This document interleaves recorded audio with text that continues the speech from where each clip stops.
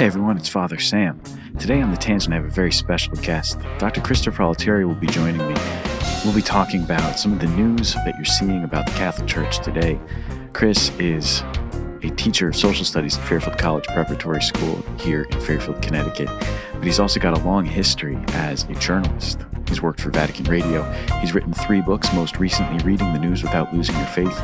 You can find his articles on the Catholic World Report, the Catholic Herald, and many other Catholic news organizations. I'm really excited to have him here, and I hope you enjoy this conversation. Chris Altieri, welcome to The Tangent. Great to be here, Father Sam. Really happy to have you on.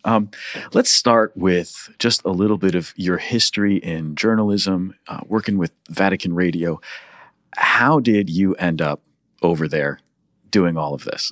Well, I didn't go over to Rome to do all of this. It was fair to say, I think, by accident, one accident of divine providence, let's say. I was doing postgrad work in philosophy at the Pontifical Gregorian University in Rome.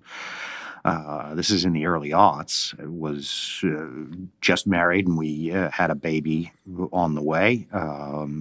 Just born, I think, actually. I was nearing what I thought was the end of my doctoral work and wasn't going to shake a stick at a steady paycheck when the opportunity presented itself at that point. There was a slot that opened up at Vatican Radio, and I'd done some occasional reporting and some special writing for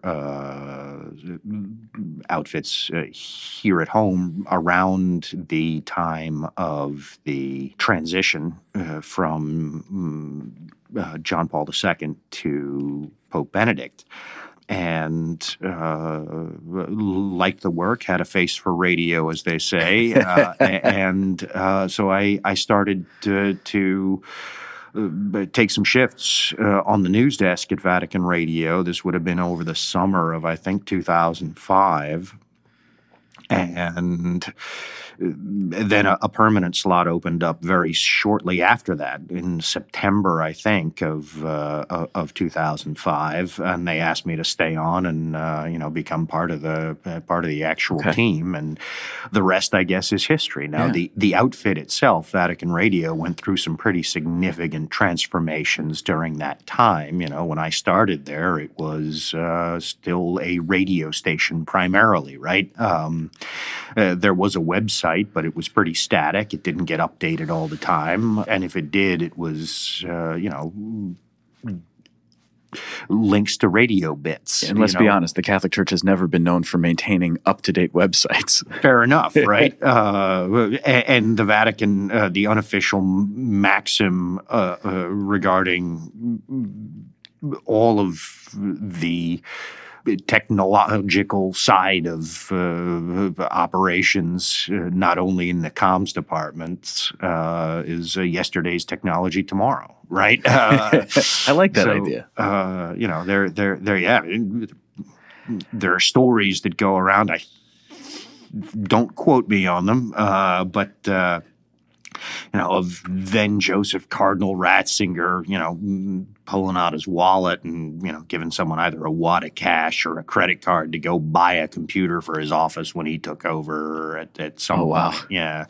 Now, I'm getting the details of that wrong, I'm sure. So don't, folks, take this with a grain of salt. I don't have my notes in front of me, and I like to be precise on these things. Rotary dial telephones in the 2000s, wow. Things like that, wow. So it's gonna it takes a minute, but there you have it. Okay. There was some pretty significant development though when I was there, and I think also a belief that technology could do a lot of things that made it possible to do more with less, which people in managerial positions like to hear and like to believe. Do more with less is always a good thing for somebody Right. who's a manager. But that just goes to show you that there's a very human side to all of that. Yeah. Now, when you were working at the radio desk, were you primarily a presenter of the news, reading the news, or were you doing the reporting yourself? Very often I'd be doing the reporting myself, and all of us on the team would be doing the reporting, and one of us would read the news. We tried to do it so that the news reader of the night or of the morning wasn't really heavily involved in the news gathering portion of it. That's just a pretty standard and straightforward division of labor. Sure.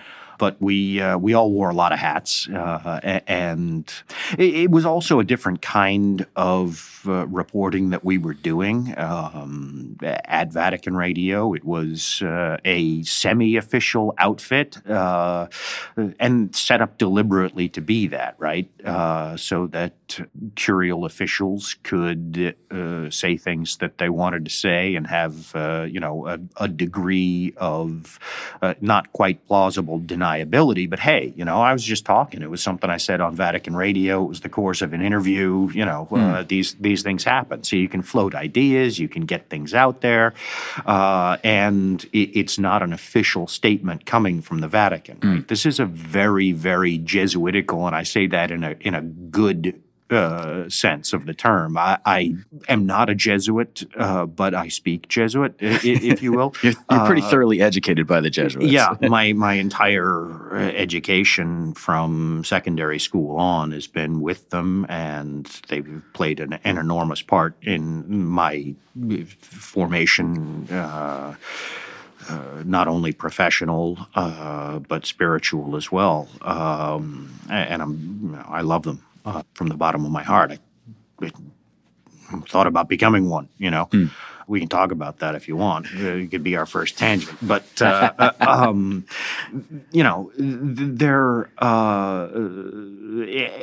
it is also a very Roman thing, right? These levels of ufficialità it would be the Italian word, right?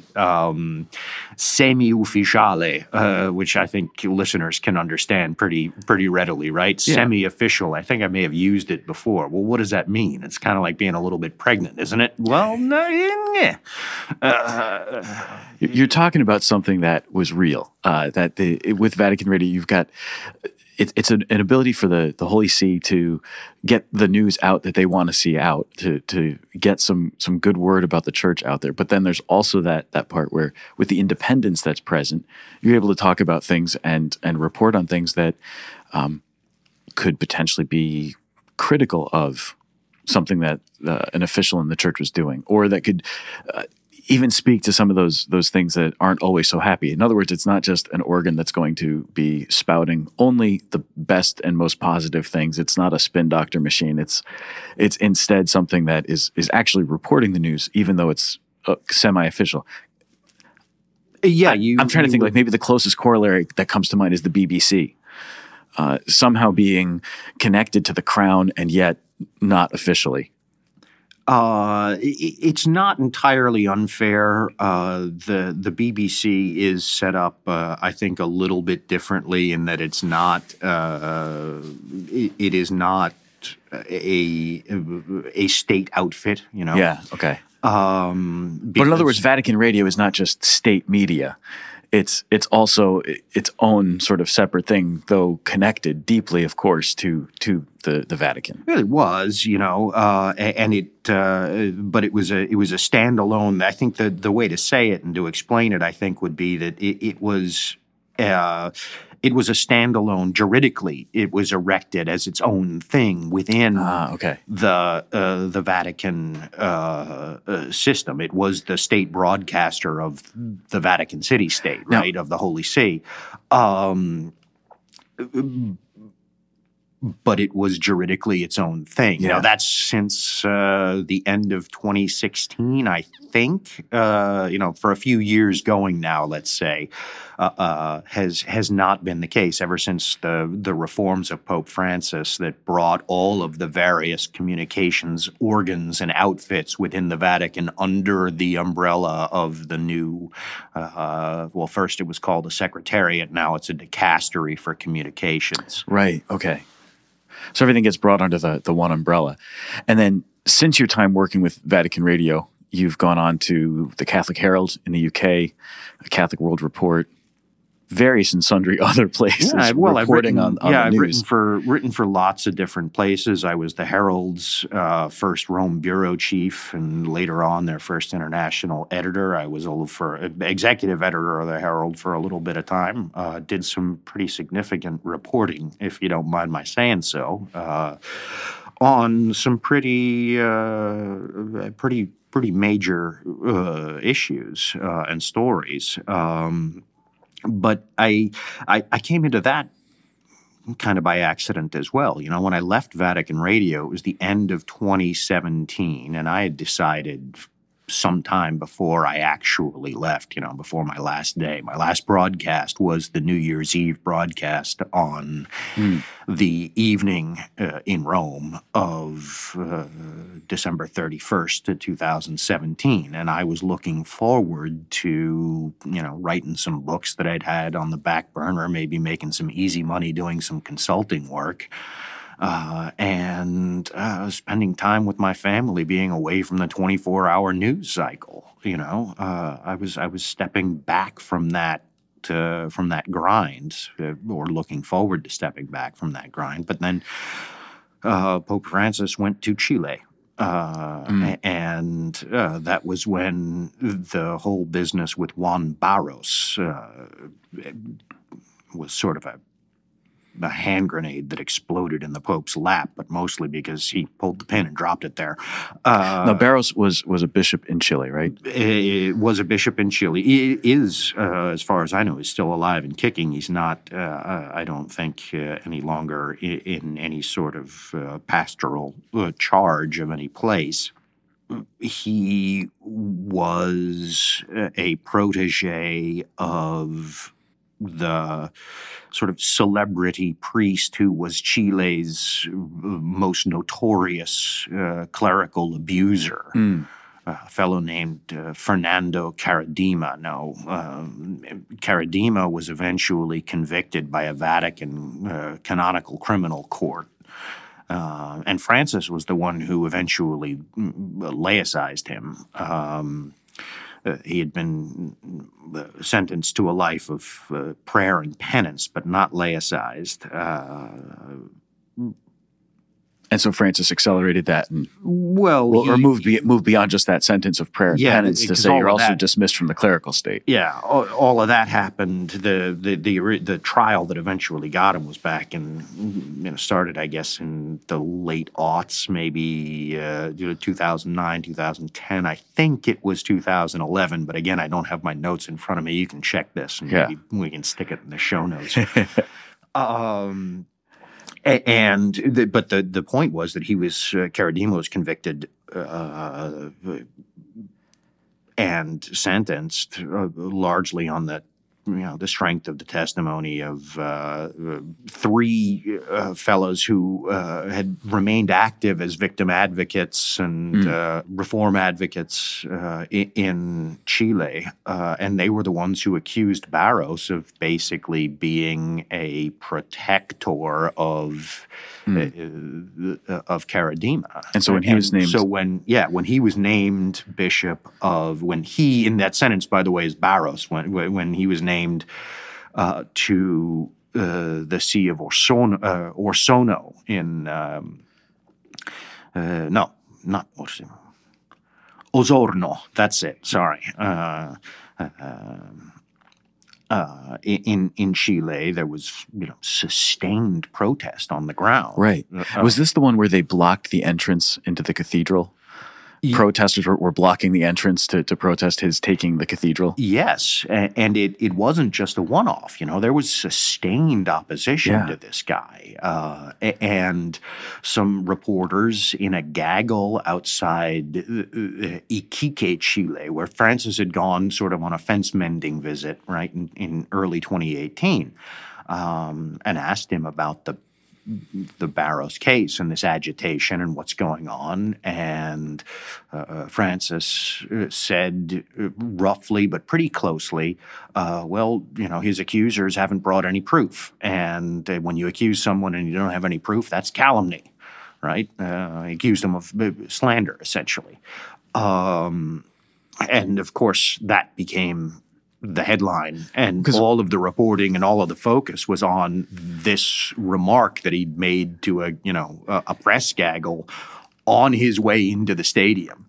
Well, he had a few days to deal with that. Because wasn't part of the problem at that time that, first, it sounds kind of insensitive to somebody who's making an accusation to say that, oh, you don't have any proof. You're just accusing him. It's just calumny. It's sort of a dismissive sound to it. Even if that wasn't the intention, it can sound really dismissive. But then wasn't part of the problem also that they had, in fact, brought proof that the facts of the case were pretty demonstrable, and that to suggest that they were just making accusations that were calumnious was simply not true. They were actually making an accusation about a true thing that had really, truly happened to them. Yes, short answer. And they were eyewitnesses, right? Yeah. Which is the thing, that their proof, as it were, and evidence proof. Pope Francis, when he was on the plane on the way home, tried to play around with the language that he was using, right? It didn't make things better. But there was a lot of press reporting, this is insensitive. In fact, even Cardinal O'Malley was pretty frank in his criticism of this dismissiveness, right? But there was a lot of talk about, this is insensitive to the victims and to every victim and all of that. It was quite fair and true as far as it went. But for me, as an old Roman hand, maybe a little more hard-boiled and hard-bitten than the average bear, right? There was a more important part of the story which had to do with, church government and governance, right? Yeah. Which was that one, as you were sort of teasing there, they did have proof. And the proof that they were bringing, the evidence that they were bringing, was their own testimony. They were saying, we knew this guy, we saw him do these things. Now, you can choose not to believe us, and that's fine, all right? But then let's try that out and see, let's see what the judges say, And it was also problematic because it was on the strength of their testimony that the Pope's own criminal court had found Karadima guilty. So all of a sudden, these guys are no longer trustworthy? Right. It's a significant problem. So I wrote a single analysis piece sort of laying this out and framing it. If I had it in front of me right now, I probably would criticize some of the style and literary choices that I made. My pen was rusty at the time. I'd been writing copy for radio for a while, right? And was concerned to be very, very precise, I'm sure, and not to overstep things. But, folks started reading that and liked what I had to say, I guess, for, after a fashion, right? It's not terribly pleasant stuff to have to write about. But long story short, I went from, I'm just going to write this one piece to frame this story properly and to let people, have a gander at what the stakes really are. Because of course there's a sensational element to that, right? It is horrible when the Pope is not only insensitive, but that kind of insensitive to victims. But there's also how are we dealing with this, and how does his way of thinking about these things affect his ability to govern? How does it? What are we learning about his decision-making thought process? And I thought that was not insignificant to everything that was either happening or about to, right? Because the Chile business stayed around for several months, and I don't really think has gone away, even though it slipped off the headlines. Well, and what happened in Chile also led then to the mass resignation of the entire episcopacy of the country, right? The sitting bishops all tendered their letters of resignation after a major crisis meeting in the Vatican. Pope Francis accepted some of them, and most of them he kept. Yeah. So it's an interesting process then that this one bishop put in place, who's the protege of a notorious abuser, basically is the domino that begins this massive crisis. But it's not a crisis that's totally unfamiliar to us if we look historically and recent history even. Just going back to the early 2000s with the Spotlight scandal in Boston, you see how a few cases become the domino that lead to the widespread investigation of and uncovering of clerical sexual abuse all over the country, and really we're still dealing with that around the world now, globally. I think we are, and Father Hans Zollner, the Jesuit who was in charge of the major safeguarding institute at my alma mater, the Pontifical Gregorian University. Mine too. Our alma mater, right? He said, well, if your country is not dealing with this, it will be. Yeah. Well, that's an area where... And he says it's not going to be over in our lifetime. Right. I'm not the one saying that, he is. I think he's right. There's one thing that I would, if you don't mind me nitpicking you a little bit. Please. I don't think that it's quite fair to say that the Chile business began the crisis. It certainly began the Franciscan chapter of the crisis, but Francis didn't make this. No, that's correct. Okay, this has been going on for years,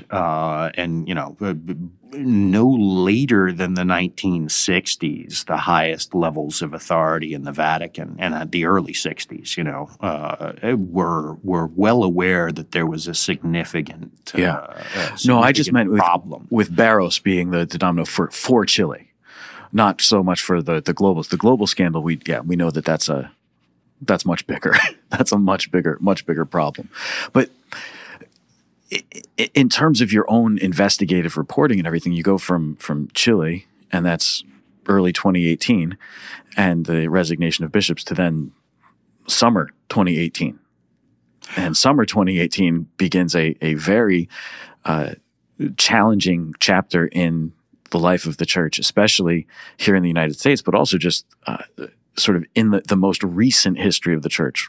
Some pretty earth-shaking things happening. Yeah, I suppose it's fair to say that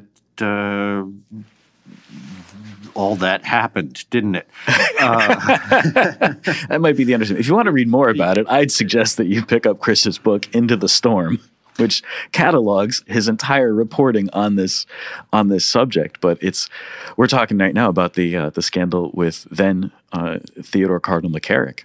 Yeah, and I got on a plane. It was June 20th, 2018, and I boarded the plane, taken my seat, and I was on my way to the States from Rome for the first sort of extended vacation that I'd had in maybe about 10 years. And my wife, my two kids were with us. We were on our way, and my editors knew where I was going and what I was doing or not really doing. You're supposed to be on vacation. I told the guys at the Herald that I'll be good for my one weekly sort of analysis column, but that otherwise that was it. Well, between the time I guess I boarded the plane and the time that we landed and I got my phone turned back on, the news had broken that investigators had found, at that time, it was one allegation against the fellow we used to style Cardinal McCarrick. Going back to his time in New York, and before he was a bishop. Before he was a bishop, right? And it was a well, fairly to say that from that point on, my extended vacation was a working vacation. Very much a working vacation. I got there and I was on the phone for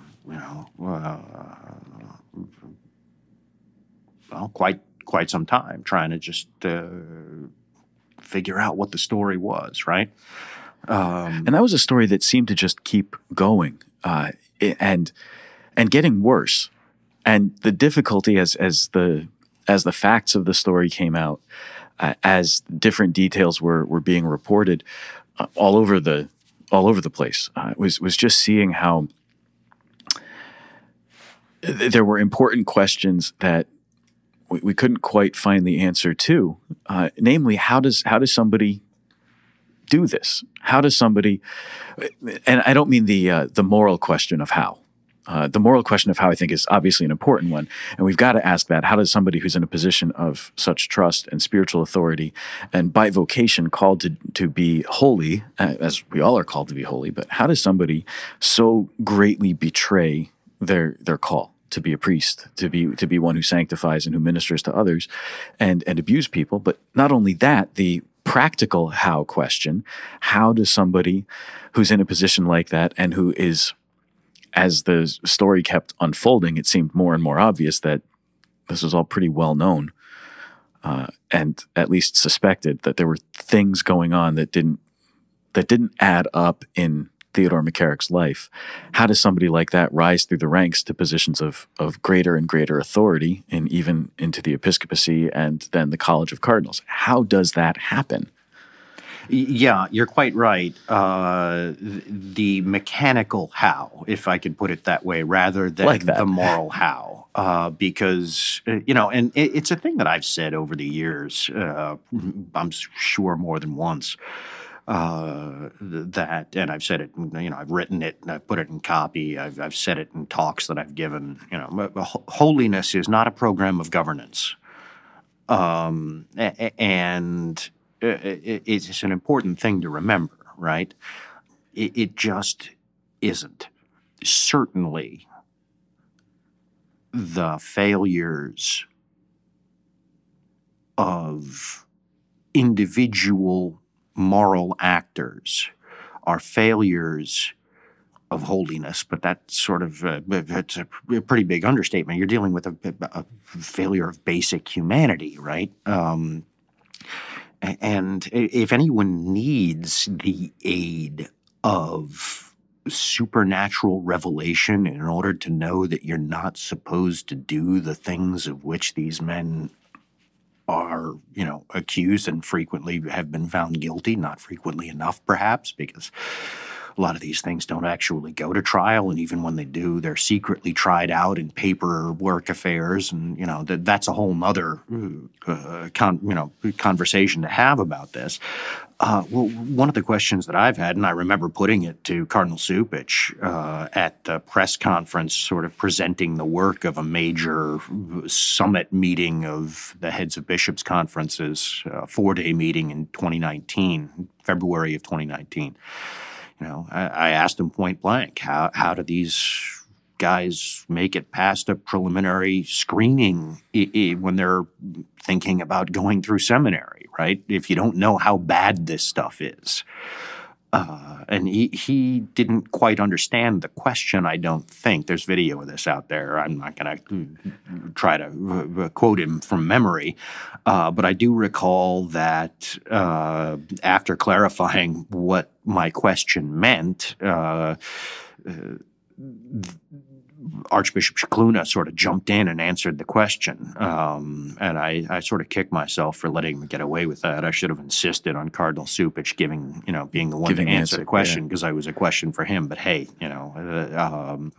that's one of the things that reporters will do, is Monday morning quarterback themselves. At least I hope. Yeah. Well, because it's done is done. There's two questions, right? You have on the one hand, how does a man end up in seminary formation to become a priest at all?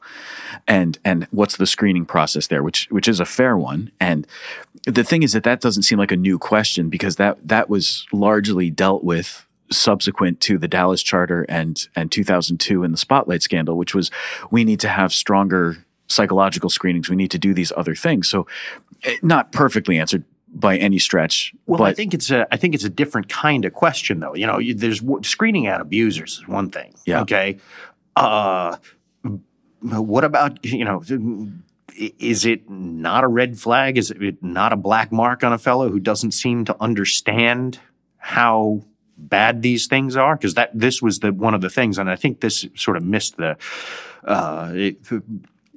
it's worth articulating and making explicit that the stated purpose or one of the stated purposes of the big meeting in 2019 was to raise the level of sensitivity to the gravity of what abuse is among the worldwide episcopate. And so my question was, how did guys who don't understand how bad this is ever become bishops in the first place? Yeah. How did they ever get into seminary? Like, isn't that a moral deficiency, just a deficiency in moral formation, such that it would be, if not disqualifying, then at least, significantly, hey, we got to pump the brakes on this guy here. Yeah. And he doesn't seem to understand that, abusing children is a bad thing. No, right? That's an interesting point, because having gone through seminary formation myself, and then having been in vocations work, I don't know that there was ever any specific questioning about a man's moral understanding of his behavior or of the behavior of others, other than what would come out in the course of formation. So there was not a moral prerequisite to.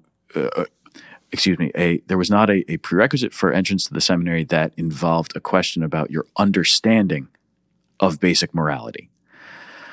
There was an expectation that a guy coming into the seminary would be vouched for as a morally upstanding person. We want that. That's always good, right? But there was not a sense of, hey, let's talk about your understanding of morality. Do you understand that this kind of behavior is morally depraved and gravely sinful? Those are not questions that we were really asking. I think that's an interesting question to start to raise. I like that. Yeah, and if I were to do it, I mean, it's just sort of, it's pretty easy to elicit the right sorts of answers to specific, questions about specific behavior. But how are we measuring the moral formation of guys who are coming in, right? That is a reform that I think is something that we need to think about. Yeah. I'm thinking of some recent high-profile cases of guys who did slide under the radar and got up to some very, very bad things and hurt some people very, very, very badly. And some of the reactions of some of the bishops in those, who had been, in charge of the seminaries where these guys were formed and were, pastorally responsible and responsible in the sense of, they were the governors of the church in the places where these things happened, where these bad actors got up to what they got up to. And so, there were no red flags, right?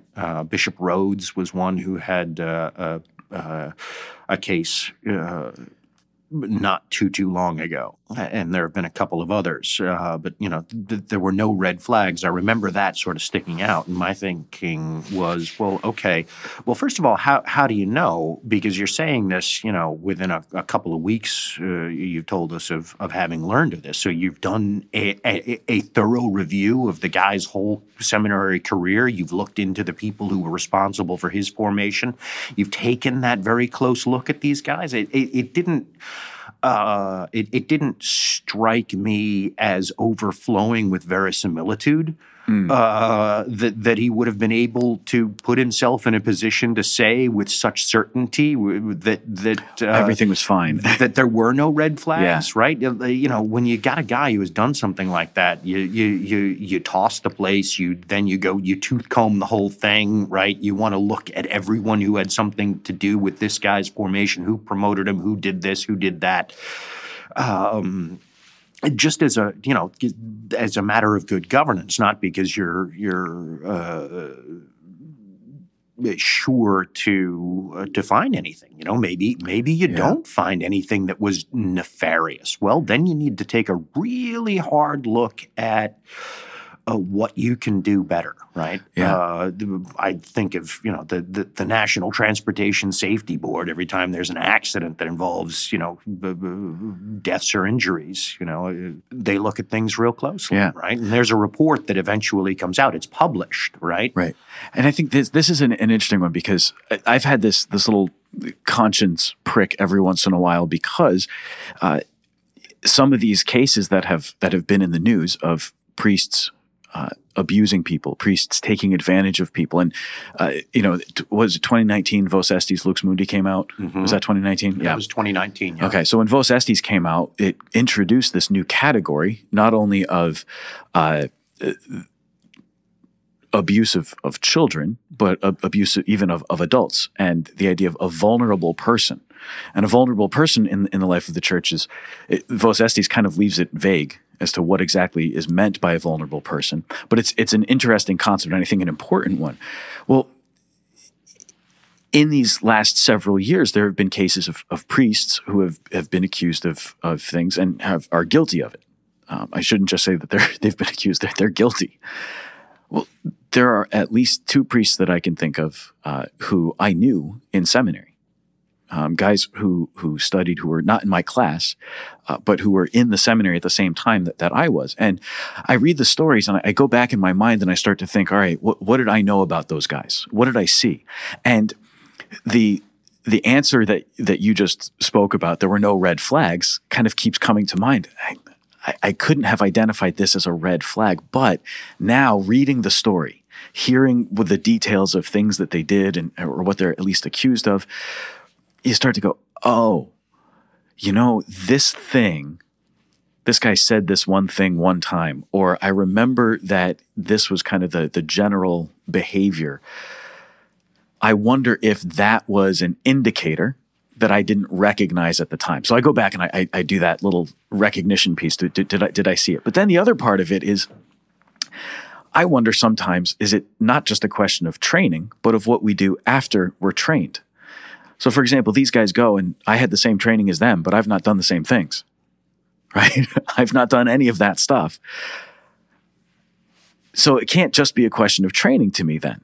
So seminary training, seminary formation can do an awful lot, and that's why the screening is important, and I don't discount any of that. But then there's also got to be that personal part of, as a priest, how are you supervised? What do you do? And it could be that in seminary there were no red flags. But in early ministry, in first parish assignment, second parish assignment, were there red flags subsequent to that formation? And if we're only looking back at their time in seminary, no red flags, are we too easily washing our hands and not saying that I think the next part of governance, a man in seminary is under the governance of the rector of the seminary. That's why when the ordination comes around, the question is, do you know him to be worthy? And after inquiry among the Christian people, and those responsible, I testify that he is worthy, right? Then it's the bishop who takes charge from there on out in a more direct way. There were no red flags in seminary, but what about in that first assignment? What about in their ministry? It's it's a balancing act, and there is no perfect solution to this. There's no silver bullet, and there are practical human realities. You can't have a society that is built on constant oversight. All right. The communists tried real hard. They did, right? Even organizations that that deal with people who have to handle sensitive secrets, who are exposed to all sorts of very bad and unsavory things, tend to, have to check in every once in a while with people who are doing psychological evaluation. Whether it's FBI agents or intelligence officers who have to go in and, answer questions periodically just as a matter of course, Right. Oh, you've got your 6-month review coming up or whatever. And part of that is a psych review. Part of that is, there are straightforward questions that they have to ask that they don't expect to be, part of an investigation. But they want it on the record that somebody answered a question. Have you sold secrets to the enemies of our country or whatever? Right? They don't expect anyone to say, "Oh, now that you mention it," right?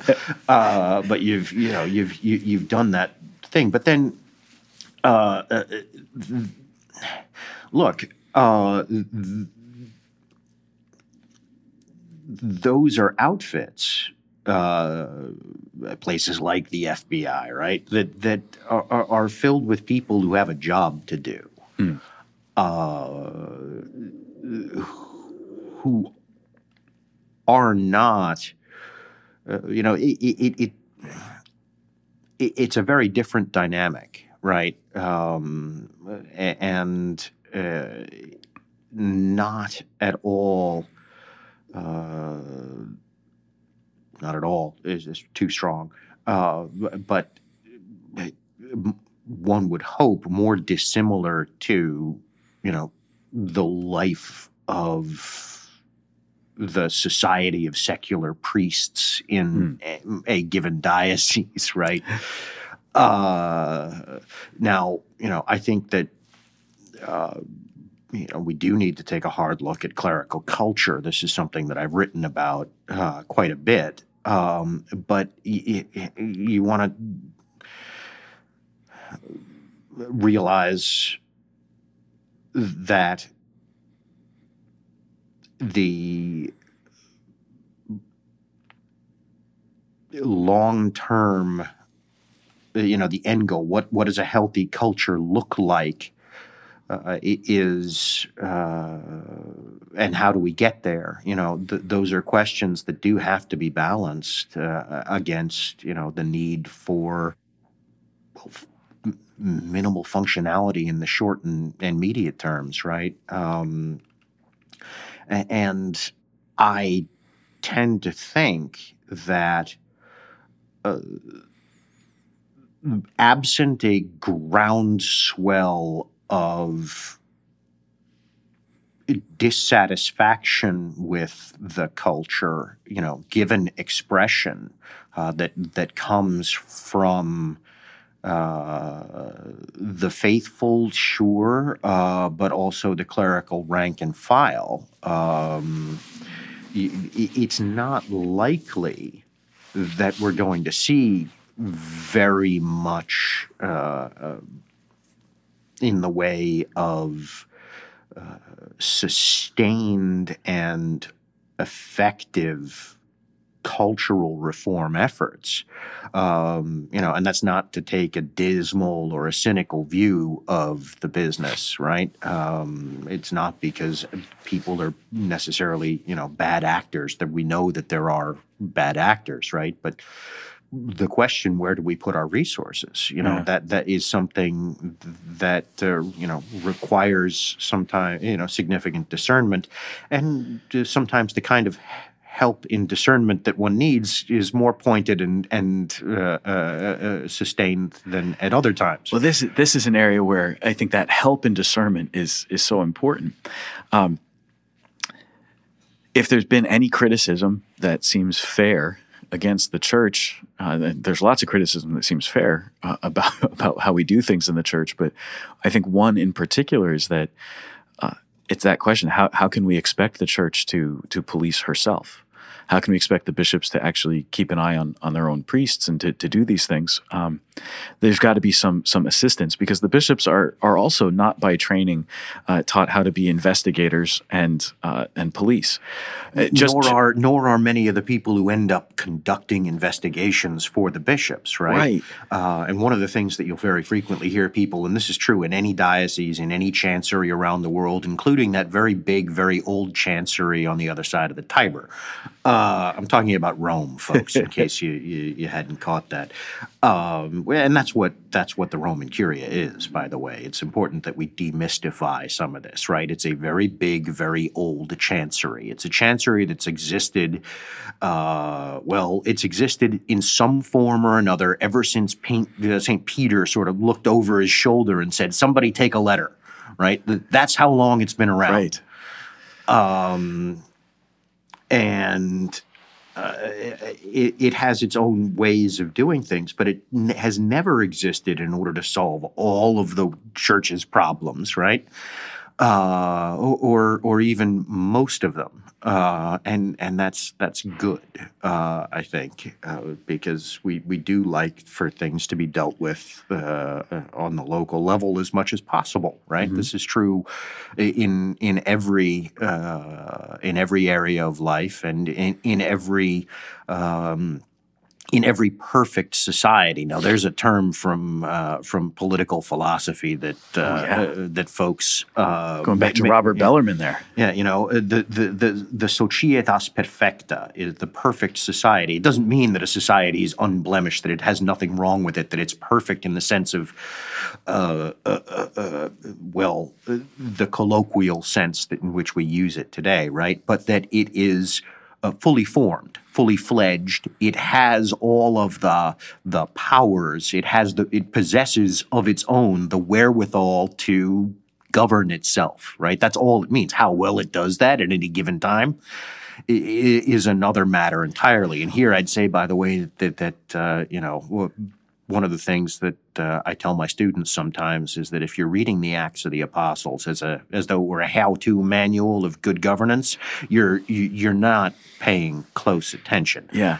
Well, this is one of the things that I think the guys at the Pillar get quite right. As canon lawyers, they're always talking about the idea that there's a process in place, there's law in place to help us to govern, and how often is that law actually followed?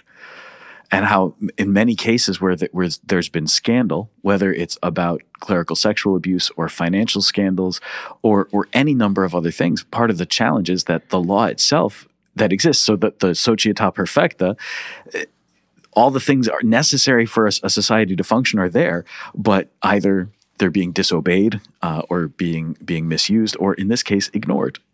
Yeah, and there's a lot to say to that, right? I recall I believe it was the Roman general Gaius Marius, who was, I'll have to look this up later on, but it was... You know more about Roman history than I do, for sure. Who was in command of a Roman army that was besieging a Sicilian city, I believe it was Messina, and had... demanded the surrender of the city, right? And they said, well, we by ancient law, we're not allowed to surrender. We have to consult with the Senate before we can do this. We're good allies, and we want to keep to the rules that and to the agreements that we've made. And his quip was, do not quote laws to men who carry swords. Ooh. I like that quote. That's fantastic. There is a sort of a paper way of doing things, right? And in a healthy society, there's going to be some there's going to be deviation from the way things are supposed to work on paper, right? And when you're having, good oversight that isn't too intrusive or too meddling, but that does manage to keep an eye on things, you're going to say, oh, okay, well, I see that you didn't do it this way. There's a common sense element to it, right? And that's all fine. But at the same time, yes, I think you're quite right that there is well, how many of these bad things that we now know did happen would not have happened, or would have been, far more readily manageable if we just, followed our own law. Yeah. Now, when there is an investigation, right, and it turns out, oh, no laws were broken, well, then maybe you need to have a look at your laws, because It seems clear that something immoral happened, something right? sinful happened, something criminal even. And by have a look at, that doesn't necessarily mean rewrite them, but it does mean, well, how are we investigating things? How are we applying these? What can we do to reduce the temptation to abuse the law in this way? Yeah. Is it written in a way that actively encourages this sort of behavior? And what do we do then? How do we close the loopholes where we need to? How do we tighten up on the things that need tightening up without causing trouble elsewhere and down the road, right? But look, governance is hard. All right. And it's messy, ask any mechanic who works on machines, that actually have to do things, right? Have to perform at a certain level over time. It's not easy to keep them running, and sometimes you need to rebuild the engine, and eventually they do get worn down and need to be. Well, it seems replaced. like issues of governance have been, in many ways, the driving force of a lot of the Catholic news that's not just about events that happened in your diocese or something like that, but issues of governance are the things that kind of globally are impacting the church right now. And I think I wonder sometimes, do those who are involved in Catholic media, in particular in the journalistic area of trying to report the news, feel sometimes like they're bogged down? Did you ever feel that? I mean, you wrote your book Into the Storm chronicles the articles that you wrote primarily about the issues surrounding not just McCarrick, but other stories of abuse scandals. And then we have everything that's going on right now with the trial in the Vatican over finances. And the financial scandals that are present there. Does it ever feel like it's all scandal driven, but not in the National Enquirer sense, not in the tabloid sense, but like real, genuine scandals? But there's also other news that we need to be able to talk about. That's not just the scandal, and yet it's so present. Yeah. Did I ever feel bogged down in it?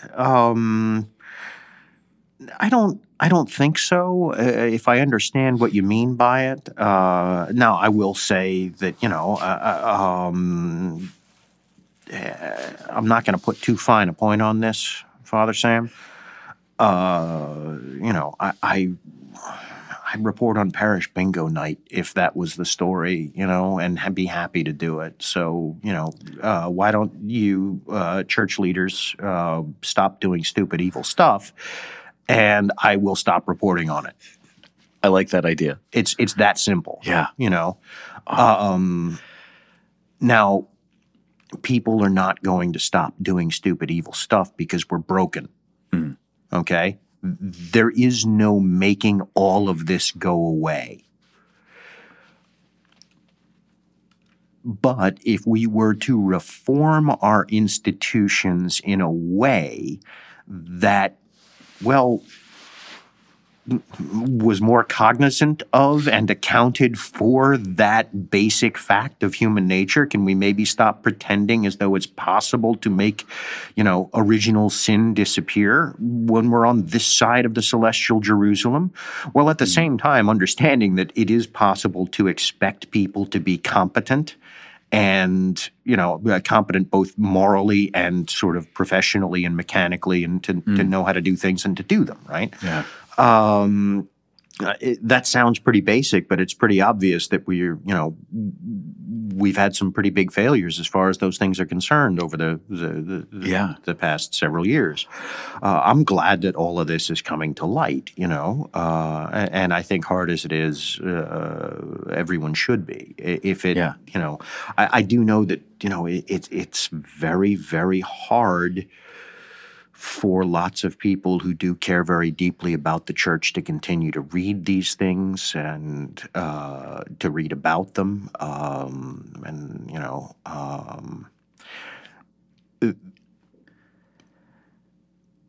I said to a friend of mine, they can't have our Christmas cheer. No, sir, no way, right? There's another side to it. There's the Belloc quatrain, right? Wherever the Catholic sun doth shine. There's love and laughter and good red wine. At least I've always heard it so.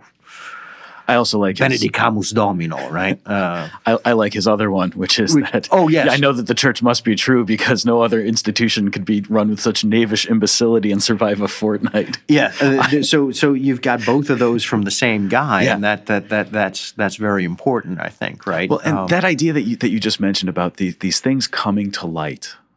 Even the things that are scandalous and being glad about it, that is a sentiment that I have come to share very much, especially in the last several years. I started seminary, and I think at the end of my first week of seminary, or the end of my second week of seminary, was 9/11, which was then followed up by all of the 2002 abuse scandal stories. And so that was my whole first year of seminary formation. And I remember very distinctly feeling like just the world was against us, especially being a seminarian. It just felt like everything was now stacked against me. And it felt sometimes like the reporters who were doing the reporting were doing it out of animosity for the church. Now, this was also an 18-year-old me. Right. So keep in mind, I was not yet an adult. I did not have the understanding of the world that I have now. Reading those stories it felt very much like an attack. But as time went on, I started to realize, no, it's not always an attack. But there was, in particular, and I'll confess this one here on the air. In particular, the one that I struggled with was not the secular press. I could handle the secular press having an axe to grind with the church. I kind of expected it, and in a certain way, I was kind of excited about the idea of being persecuted. That seemed like it would be fun. Well, that's where the 18-year-old comes out. Yeah, exactly. Right? It's like I'm young and hot-blooded. Let's go. And we're spoiling for a fight. And, right. But then it was reading John Allen as a Catholic reporter, and the things that he was writing, and I would get frustrated saying, how can this guy write for, claiming that he's a Catholic and write this stuff? It seems terrible, and he must really be just one of those Catholics who doesn't really love the church at all. Well, a few years later, I met the man. And I met him in passing. I would not say that I know John Allen. That would be completely false.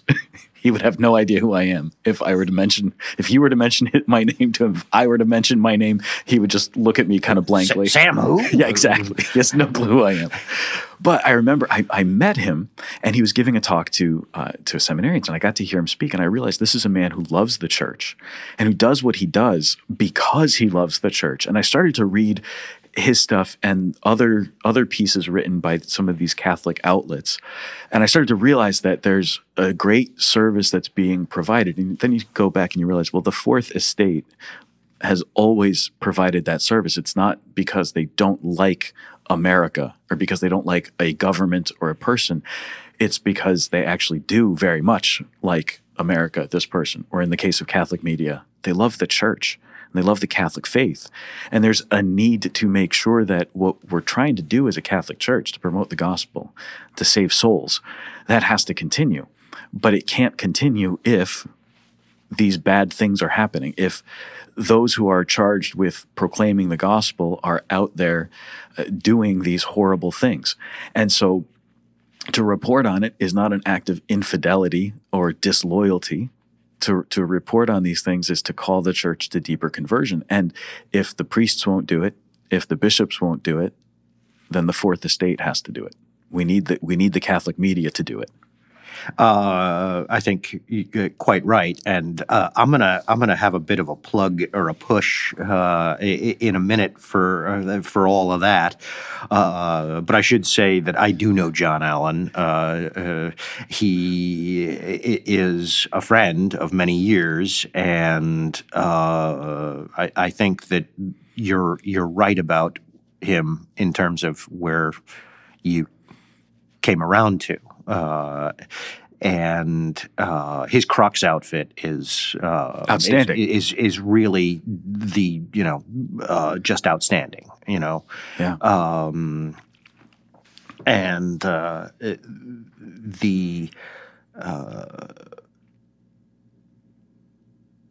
because they do the news, right? Yeah. And that's what they do. They do the news.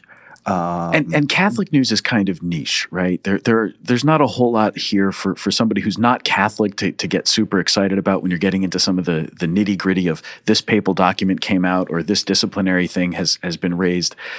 Not many people outside the church are going to care all that much about it.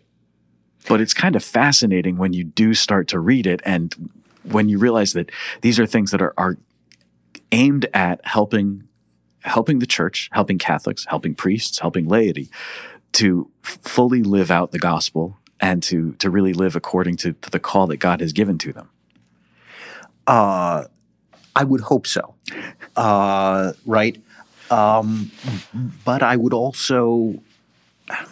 Well, there's been some bad law too. There have been bad policies promulgated, either at a local diocesan level or at an international ecclesial level from the Roman Curia. Sure, that raise serious questions. And again, those are things too that need to be reported. So there's the scandal part of the reporting, which might make the big headlines and get a lot of people reading. But then there's the nitty gritty other stuff that gets in there too that needs to be reported on and discussed.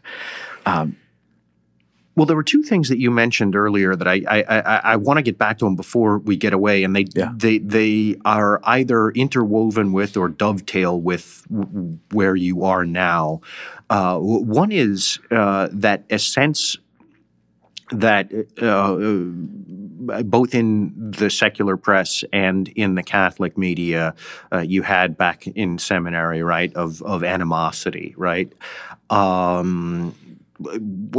I'm sure that sometimes it was there, right? And within the Catholic press, outfits have editorial lines and sometimes they have agendas. Now, I would also enter a parenthetical observation here, which is that there's a difference between an agenda and an editorial line, and it's one that needs to be bright and clear to people who are reading and consuming the news, as it were, right? But one of the things that I always say is, so what? Yes, the church has enemies. Always has. Always has. We don't need to give them a stick to hit us with. Very good point. And that's what the clerical and hierarchical leadership of the church has done with too many of these stories, and not just the things that are dealing with sexual abuse, right, which is just a particularly egregious form and kind of story. But the financial stuff, the run-of-the-mill, the stuff that nobody really cares about outside of the church and outside of the church in a particular area, right? Good local Catholic journalism, I think, is something that we've lost as well, right? Do we have any independent Catholic outfits? Do we that are working, that are local, right? Whose beat is the local news beat? I don't want to say universally and absolutely no, but I think that a sign of a healthy society, a healthy polity, right, is that there's enough interest in the work of the people serving the watchdog function to sustain them. It seems like we've seen and this is true across the board, right? It's something that's happening all throughout our society, that local newspapers, and I'm not talking about Catholic newspapers here only, or even particularly, local media are having a hard time, whether they're newspapers, radio stations, what have you. Lots of them are closing. It's tough to keep them going. It has been for a long time. And they become less and less local as a result, because you have fewer people on the ground talking about this. This is the thing. This is the story that's breaking here in this town. It's more, you get more national headlines because that's what fills the pages, because they don't have the personnel to take care of the local stuff. Or I think, look at a lot of your diocesan newspapers, and they're basically not newspapers, but newsletters. Here's the stuff that happened as self-reported by the place where it happened. We had this event, or here's the... Yeah. And a good time was had by all. Well, who says? The guys who organized it? Exactly. I want to know what the people who were there had to say about it. How many people were there? Okay, well, there were over 400 people who attended the thing. Well, why'd you book a venue for 5,000? Yes. What sort of, what's going on there? It sort of reminds me of the claim that 20 million people participated in the Year of Mercy in Rome, right? And you're going, no, they didn't. You don't get to say that they did. Saying does not make it so. You had hoteliers and restaurateurs and a whole bunch of people saying that it had been a dead year.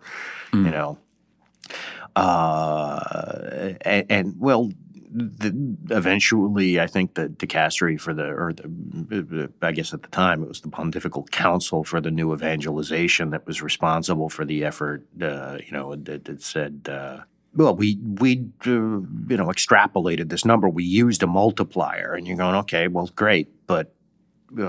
What were you multiplying by? Yeah, how'd you get? Did you have a guy out, was he using his clicker? What was the story? What counted as participating? What was an event? Did each step that each individual took along, the pilgrim pathway count as one discrete participation? How do you get to this number? Because you got people who were, the ones who were supposed to be taking care of it was a dead year for tourism in general, right? So what's the story here? You increased by a factor of 10. There weren't that many people spending a night in Rome over the course of this particular special Jubilee year, and fine, but why fudge on stuff where you don't have to? Sometimes you think somebody, you write up a press release and you hand it to the guy who needs to sign off on it, and he looks at it and he goes, okay, but where are the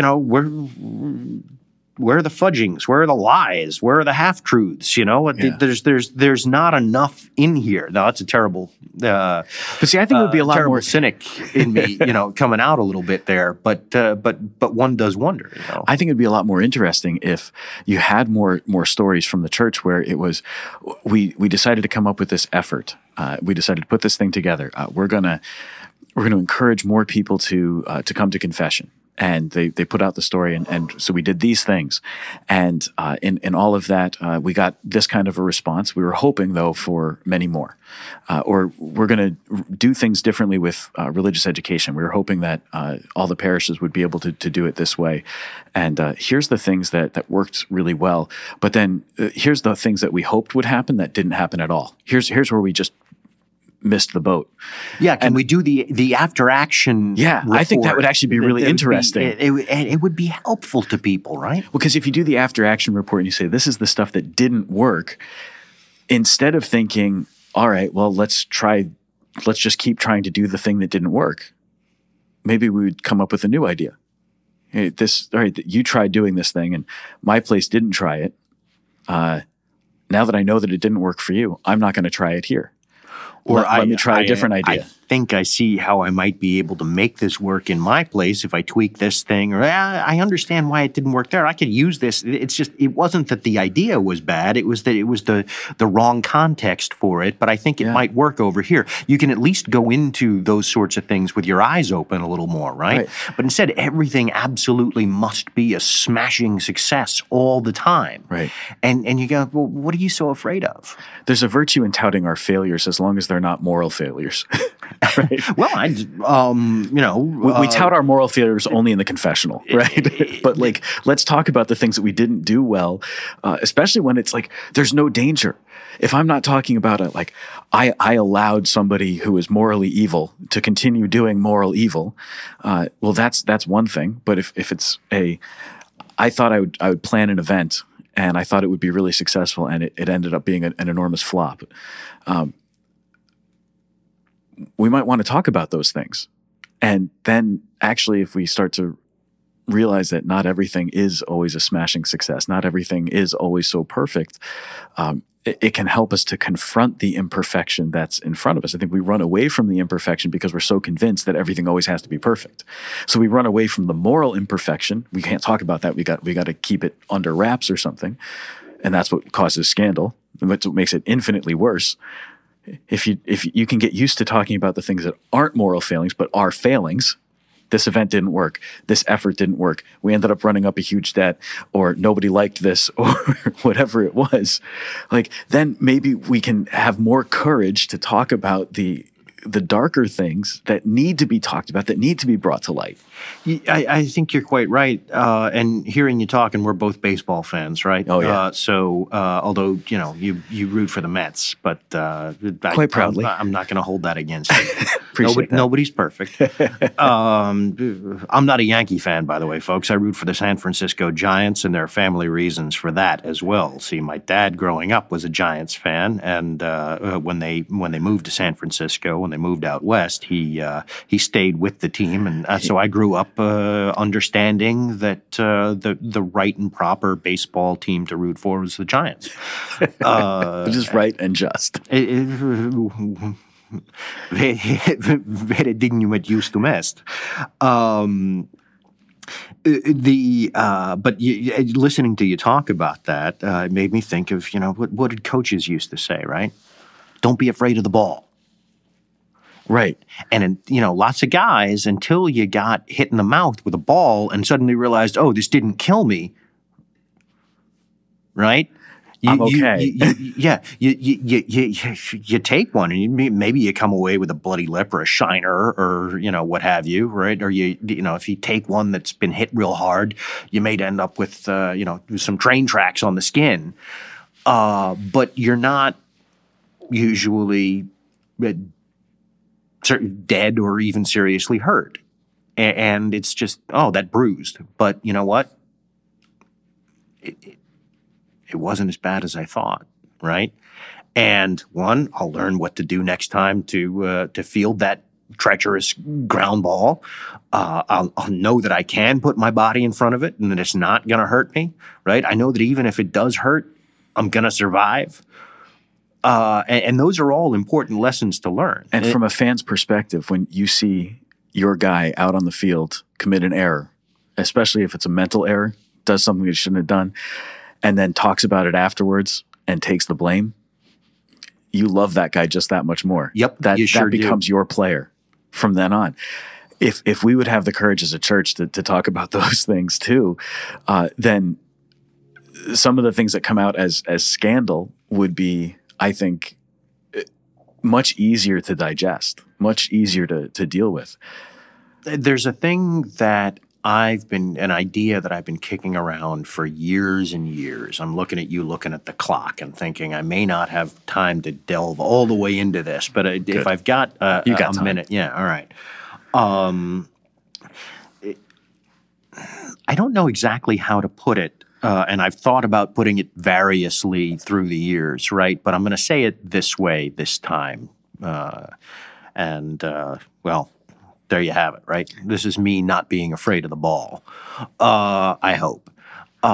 We have, in terms of the way that we form people, And I don't mean the way that we form people elected or prospectively so for service, as clergy, right? So I'm talking about the way that we Catholics form each other, and we hope that we do, right? Over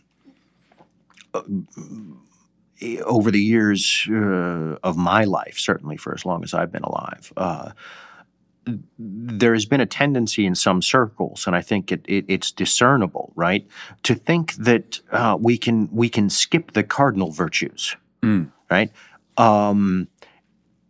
But the theological virtues, faith, hope, and charity, these inform the cardinal virtues, but they can't replace them. They don't supplant them, right? So if you don't have the cardinal virtues, at least, in nuce, right?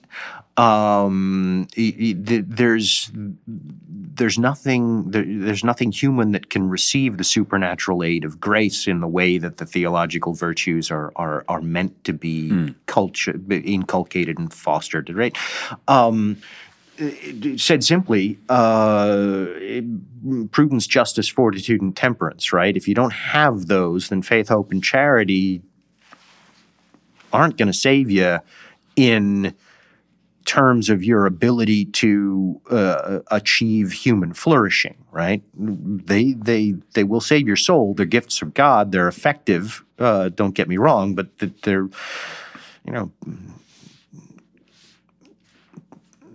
not going to make you good at being human.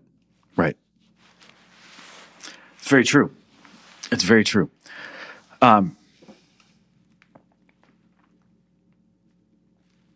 I've got 3 questions for you. The first one, in your reporting and in the work that you've done, especially dealing with scandal, you see varying levels of scandal, various things that are happening, and so various violations of the moral law, of ecclesiastical law, of civil law, etc. In the reporting, though, your average reader might pick up something, scroll through an article, and it's harder to differentiate between those things. I'm thinking in particular right now of 2 big news items that have come up recently. One, the laicization of Frank Pavone, priest for life, and his laicization. And one of the things that has come from that has been kind of an outcry of, well, why this priest and not these other priests who have done these things? Or these other priests who have a similar media following or presence who have done these things. And kind of right alongside it, the big scandal with Father Marco Rupnik. And you have then a priest, on the one hand, whose partisan politics and things like that got him into a lot of trouble, and his disobedience to his bishop are the reasons for his dismissal from the clerical state. And then you have a priest who sexually and psychologically abused people, adults, and spiritually abused them. Was excommunicated. Had his excommunication late sententiae declared by the competent Roman office, and then what? He pinky swore that he was really, really sorry, and so they lifted the excommunication, and nobody was ever the wiser. And then let him preach to the Roman Curia. And not then. They didn't, and then let him preach to the Roman Curia. He preached to the Roman Curia, or was invited to preach to the Roman Curia, in March of 2020. Now, the Jesuits themselves, they didn't advertise this in the timeline that they put out, but to their credit, they included it, right? So the judges vote on the factual matter in January, I believe, of 2020. He did the thing that he's accused of doing, right? He absolved an accomplice to what? To a sin against the 6th commandment, which is church speak for sexual misbehavior. All right, so he did that thing. The judges decide, right? They sit on their sentence until about May, I think. Now, we can go and check this in the notes, but it's good enough. It's close enough for government work, right? So sometime between January, the factual vote, and May, this guy got invited to preach to the Roman Curia. So May, the sentence is handed down. It's not that he got invited to preach that afterwards. But,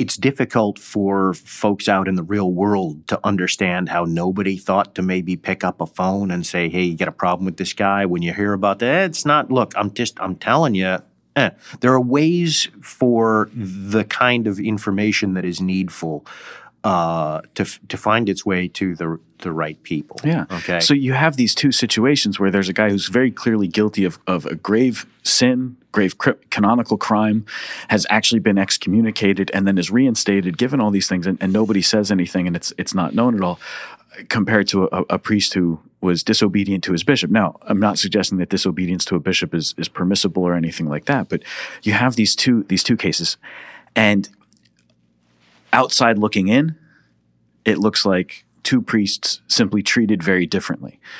The reality is, as it's more complicated, you're dealing with two different types of canonical processes. You're dealing with two different sets of circumstances and two different reasons that these things were brought up.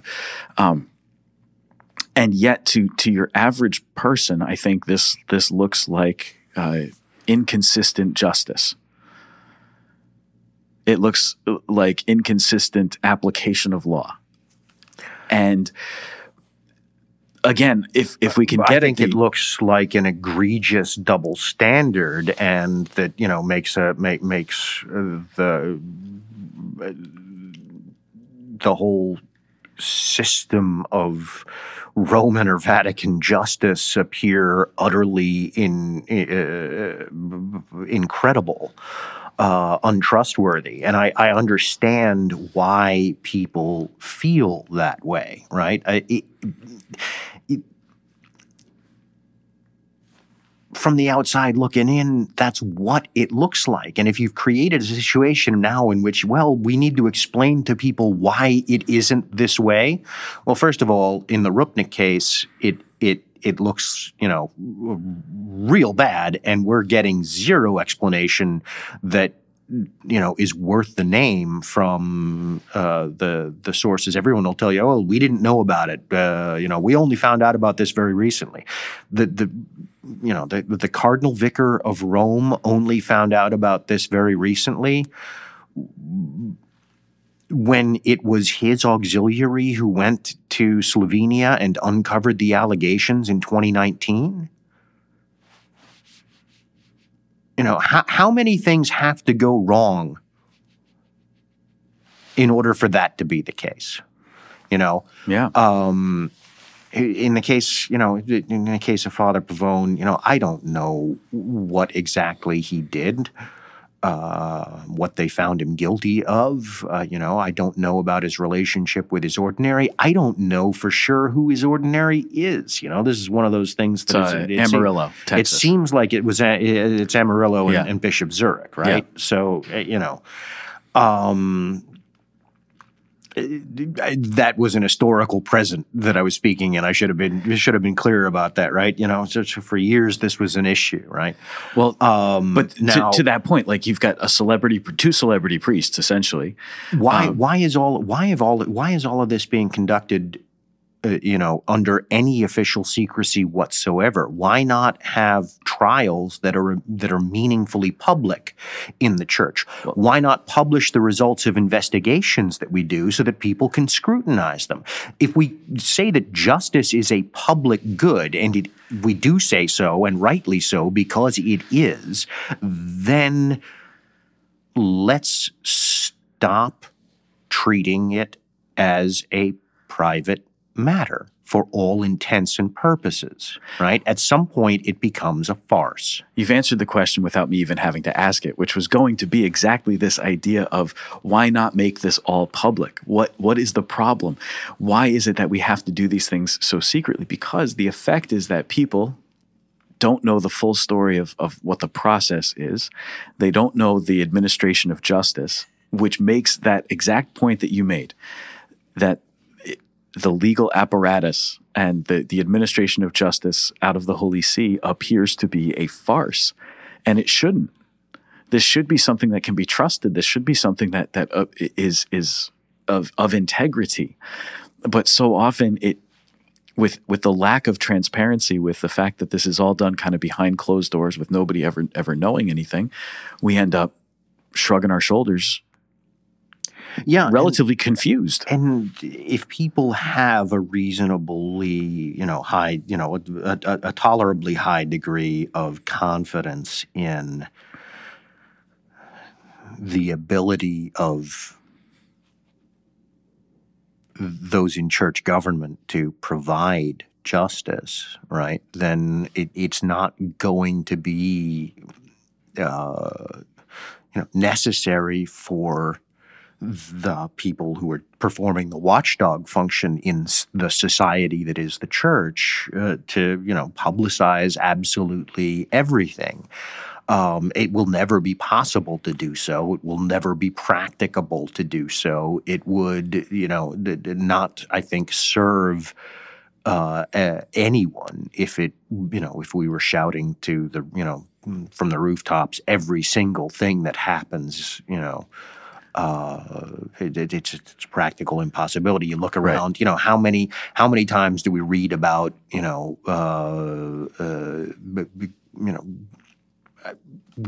a corruption investigation in the civil sphere, whether it's graft, abuse of power, what have you, right?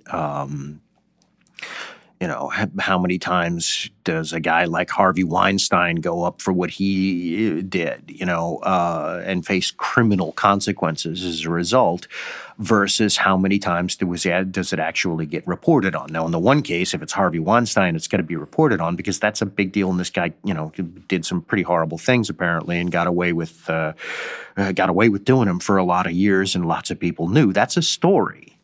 That is a legitimate journalistic focus of attention.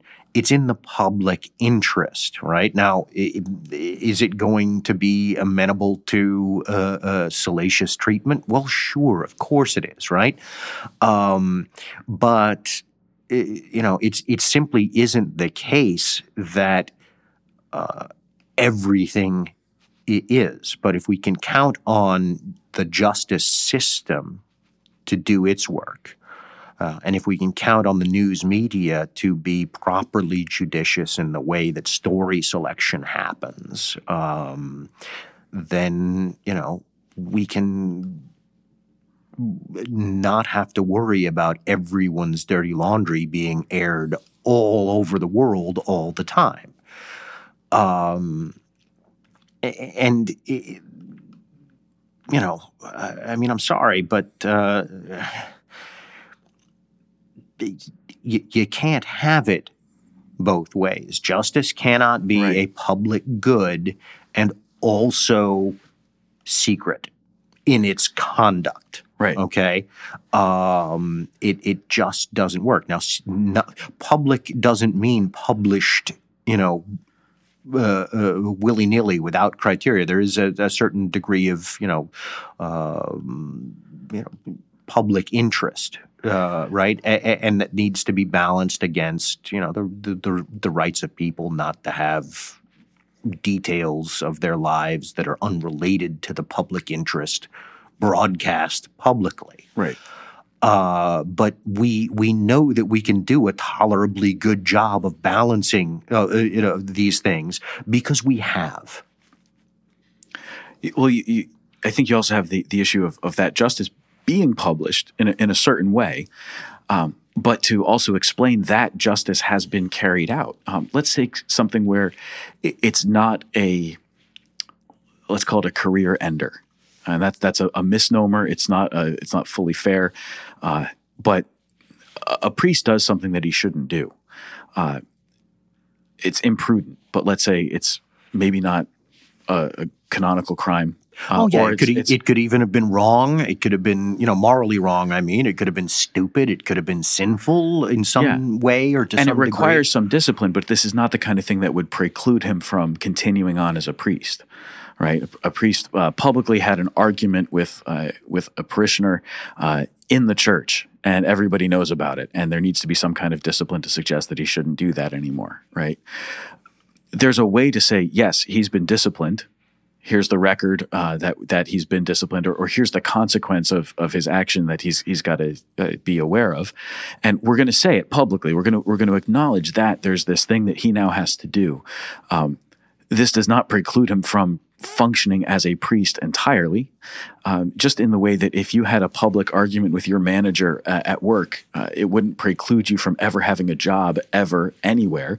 You've got to go through some discipline. You've got to do something. But justice is meant to rehabilitate. And so we want to get this person back to where they're supposed to be. There are some things we know that preclude someone from ever functioning as a priest ever again, but it's the public notion of that justice and that discipline that can help us to understand the difference. Because the other part is that if a priest has a complaint, the big fear for a lot of priests, and this came out in the CUA study. Catholic University did a study about the life and health of priests recently and their relationship with their bishops, which is a whole other thing. I don't think we've got time to talk about that, but oh my goodness. I'll keep going as long as the checks keep coming, right? Well, he's not paying me anything, folks. The CUA study suggests that a majority of priests don't trust their bishops. And that an even higher majority of priests don't trust the bishops as a body. That's not a good thing for the life of the church. But why is it? Well, it's because there's not really a differentiation, or one reason, excuse me. It's not the only reason, but one reason is that there's not really a differentiation in the way that a complaint might come in.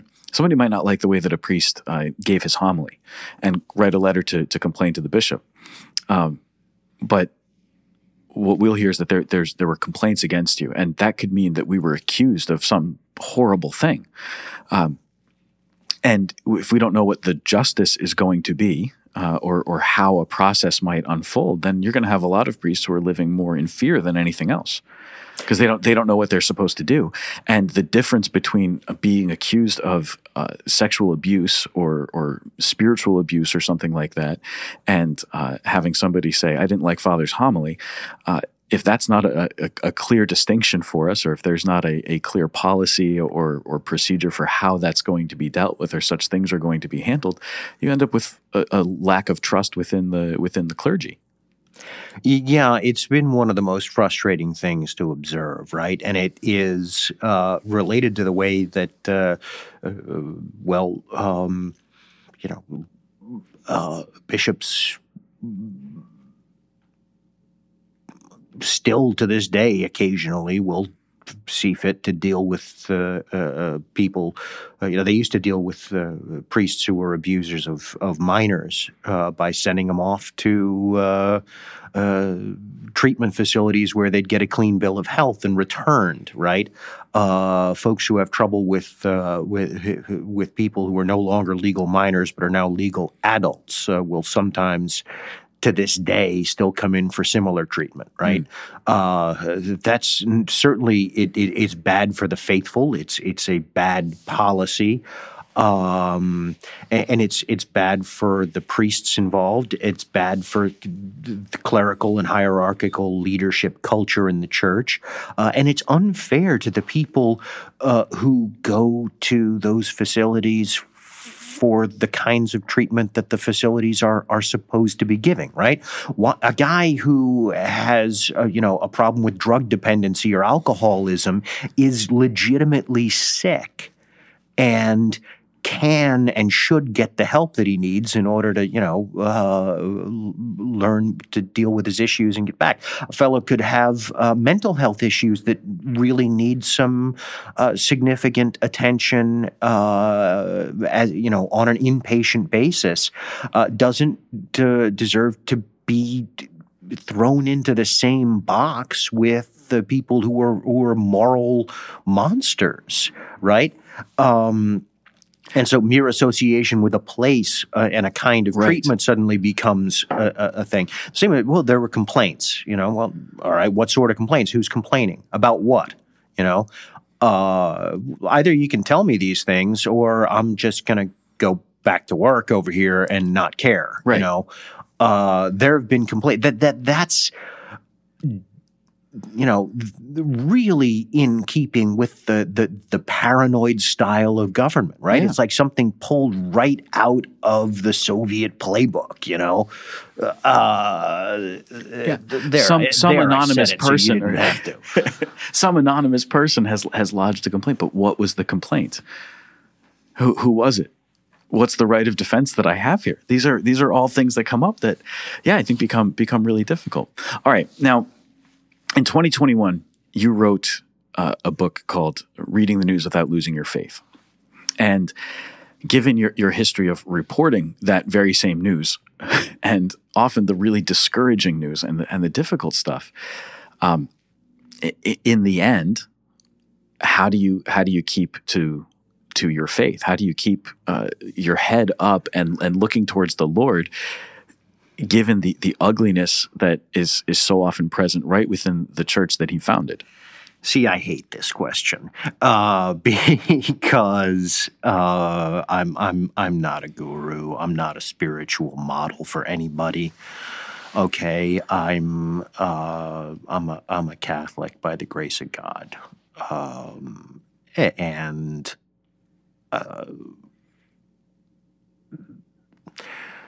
I'm satisfied that the church's core claims about herself, about who she is, because of who God has made her to be, are true. The Catholic Church is true. That's why I'm Catholic. That's why I keep practicing. And that's it. There's nothing that any of us can do to change that. That is precisely the reason that I think we all have skin in this game. We all have a stake in this. We're all stakeholders, not just all the baptized, by the way, because the people who are not baptized have a right to the gospel and more desperate need of us than even those of us who are baptized and fallen away. You know, the sacraments are efficacious. Okay. Once you're a baptized Christian, you have the faith. You can run from it. You can hate it. You can denigrate it. You can spit on it. You can try to outrun it. You can pretend you don't. But you do. Okay? Can't wash away your baptism. You can't wash away the baptism. All right? We all have a right to the gospel and to the church as Christ intended her. And that's why we all have skin in the game. Plus, the church is a major player in society. You close down the Catholic hospitals, the Catholic schools, all of the social services that we do, all and not just institutionally, right?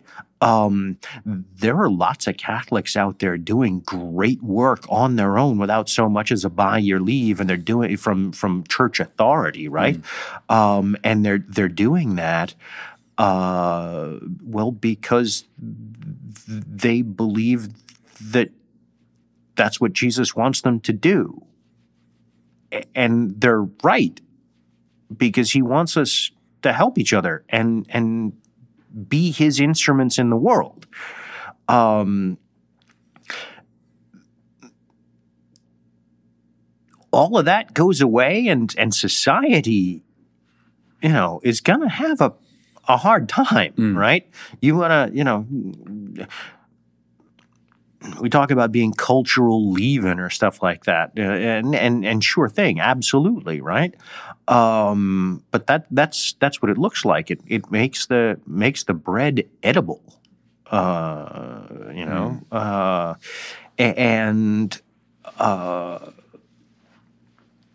boy, I could go on all day about that, and sort of stretch that metaphor and see how far I can stretch it. But I think that the point is made. I share that sentiment very much. The church is true. What the church teaches about Christ, the gospel that's been handed on to us, it's the truth. And because I know it to be true that Jesus is who he says he is, that the passion and cross and resurrection matter, because I know that to be true, it's not a troublesome thing for me to stay Catholic. It's more a troublesome thing for me to read some of your articles, and I mean that in the best sense. It's troubling to read the stories of bad actors. It's troublesome to read the stories of injustice. It's troublesome to read the stories that are are a source of scandal. Now, a source of scandal in the sense that the people who did the things are a source of scandal, not the story itself. Like reading an article is not the thing that scandalizes me. It's what they did that scandalizes me. And I think that's important because Jesus tells us not to be a cause of scandal. He's not talking to reporters who are reporting that there is a scandal. But the reality that there's this stuff there just convinces me more and more that what Jesus asks of his priests, what he asks of his church, and the universal call to holiness that Lumen Gentium highlights so beautifully. This is the thing. This is what's real at the core of everything else. This is the heart. And if we are a perfect society, we have everything necessary right there. We can overcome every scandal and every difficulty. We just have to actually want to do it, and we have to do the work. But it doesn't change the truth of the gospel. It doesn't change the truth of who Jesus is. It doesn't change the reality of what happens with the sacraments, and it doesn't change the fact that God is still working and is still working on us and through us. Quite right and very well said. If I could yes and it just for a second here, and I don't know how much time we have, but it's also important to recognize that the constitution of the church, right, is divinely given, and it's a hierarchical constitution. Okay. The Pope and the bishops in communion with him govern the church, all right? They have a threefold munus, a threefold power of governance. They teach, they sanctify, they govern. How well they do that at any given time is not guaranteed by anyone at all, anywhere, except that they're not going to make such an absolute mess of it that the whole thing is going to fall apart. The bark of Peter, as we say, will come safely to port. What shape the bark is in when she does finally call, that's a different, all bets are off on that. All right. It also means, however, that, the church has had that divinely given hierarchical constitution since day one. All right.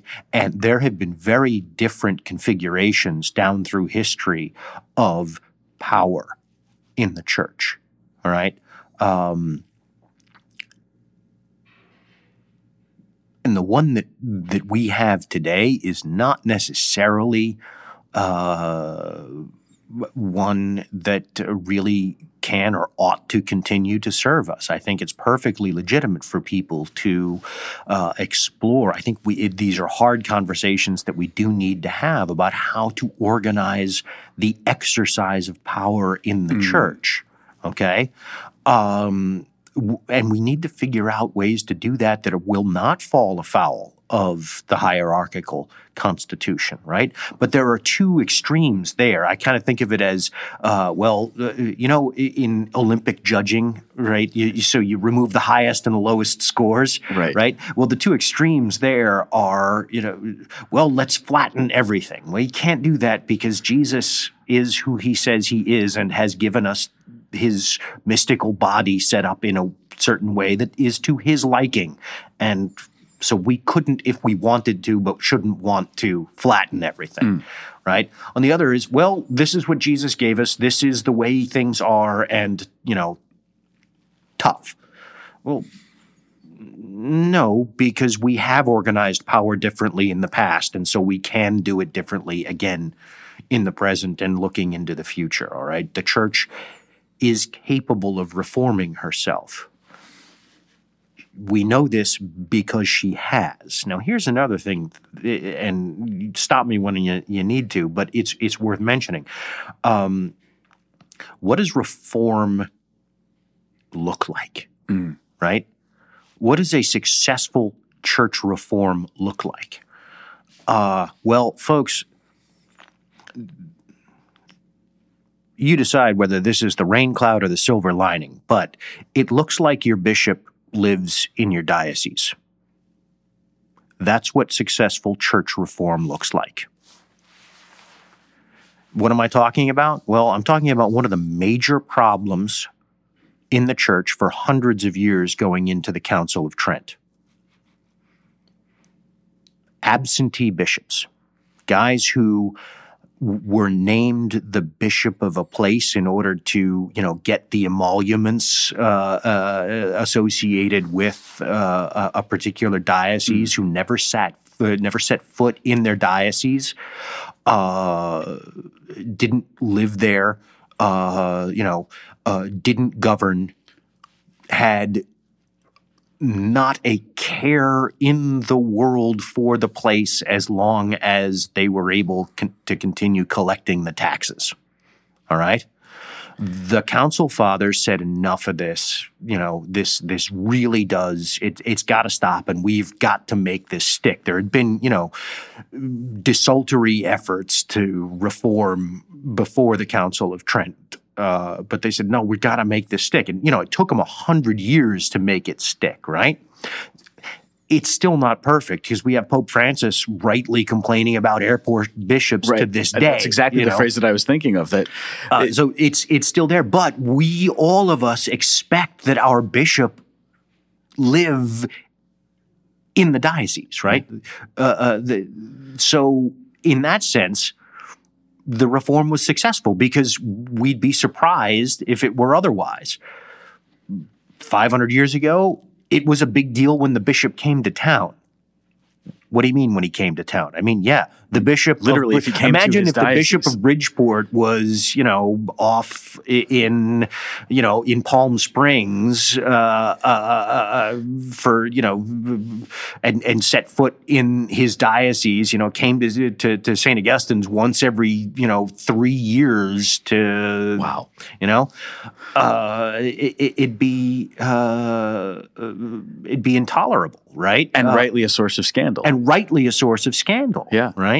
But it was the order of the day. It was scandalous 500 years ago that this is the way things were, right? And people finally said, all right, we're mad as hell and we're not going to take it anymore. And so the church does then demonstrate its ability to reform. We can fix this problem, and it might take us a while to do it, but we can do it. Yeah, can we maybe wait until we haven't lost half of Germany though, and had 100 years of incessant war and the near total collapse of the church as a moral authority in society and all of those things, right? Because, half measures and kicking the can and desultory attempts at reform and, hey, let's deal with this, but not really because there are too many interests involved and what have you. And we don't want to rock the boat and we don't need to upset our sort of arrangements with the civil society and the secular power. And that's how we got, the 16th and the 17th centuries, which, folks, go read your history books. They're not unalloyed awesomeness there. But see, here's the thing coming out of the 16th and 17th centuries. We're still here. Yeah, we still are here, and we got saints, from Saint Charles Borromeo to Saint Ignatius Loyola to and it just suggests that there's something bigger. Neri. There's something bigger in the life of the church. There's something bigger to the gospel. There's something bigger to the Catholic faith than just those places of scandal and immorality and injustice. There's something bigger, and when we can remember that, and keeping that eye on history, I think, is an important one. I think the keeping an eye on history is especially important in the church, because it helps you to not be too rocked by certain things, but it also helps you to be cautious in how you choose to respond to other things. But that idea of reform, maybe it's the eye towards history that becomes the challenge with reform. We think, well, we've got a lot of time to figure this out, and to an American sensibility, there's no such thing as a lot of time. Everything has to happen now, right? Yesterday, 10 minutes ago. Could we please have this taken care of immediately?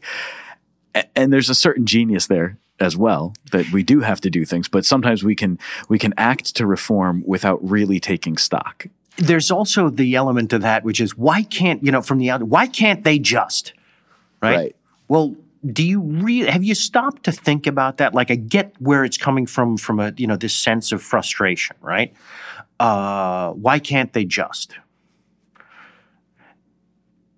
most of us are pretty good when we look around in the world and we see things happening in organizations, outfits, whole sectors of society, even society at large itself, the government, right? Why can't they just? At catching ourselves and saying, you know what? I know that I know the world doesn't work that way. I know that reality is, and we need to take a step back, have a big think, and understand that we need to take a beat and do this the right way. Okay, fine. We do need to do something. You're right, but not anything will do. We tend to forget that when we look at the church. And I understand why, because on the other side, anyone who has ever, been involved in church government at any level for any length of time will know, all right, we need to have a meeting about that. We need to talk about that. We need to have a think about that. That's usually, a way to say, all right, we're going to either talk this to death or we're going to wait for, people to be distracted and move on so we don't have to actually do anything, right? That also is, generally human in its as a phenomenon, but why it is that it seems to be particularly strong and why leaders in the church these days tend to be particularly fond of that style of management is a question that I think we can reasonably ask ourselves. That sounds reasonable. All right, the last question that I've got for you, and I've decided I want to try to make this the last question that I ask any guest who comes on the tangent. Okay. And I think you might answer this differently than previous guests have answered it, given the background that you have. But it's very simply,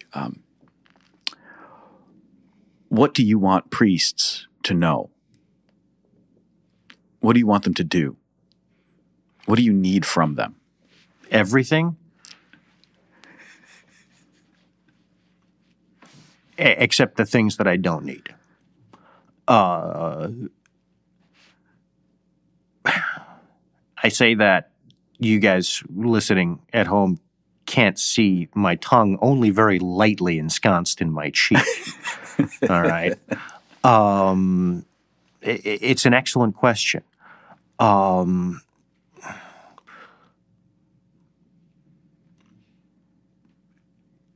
At the base, very, very core, bottom line basics, nuts and bolts.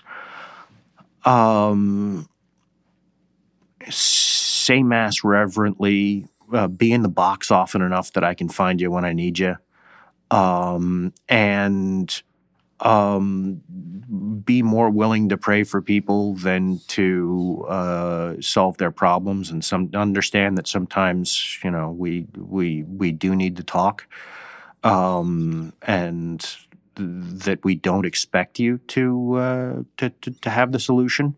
That the chrism that you got on your hands doesn't make you wise or powerful or authoritative or smart or anything.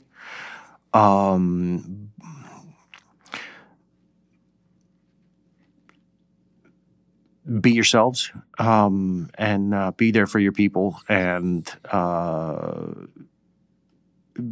be your own man. All right.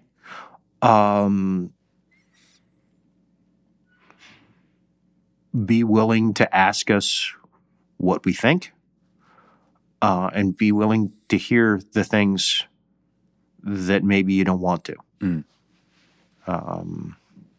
And know that we love you very, very much, and that we're praying for you, not as much as we probably should, but more than you might think. Thanks, Chris. That's great. All right. Well, this is The Tangent. I'm very grateful to Dr. Christopher Altieri for joining us today. As always, you can find The Tangent on the Veritas Catholic Network app, wherever you get your podcasts, and airing live on 1350 AM, 103.9 FM on Fridays at 12:30. God bless you.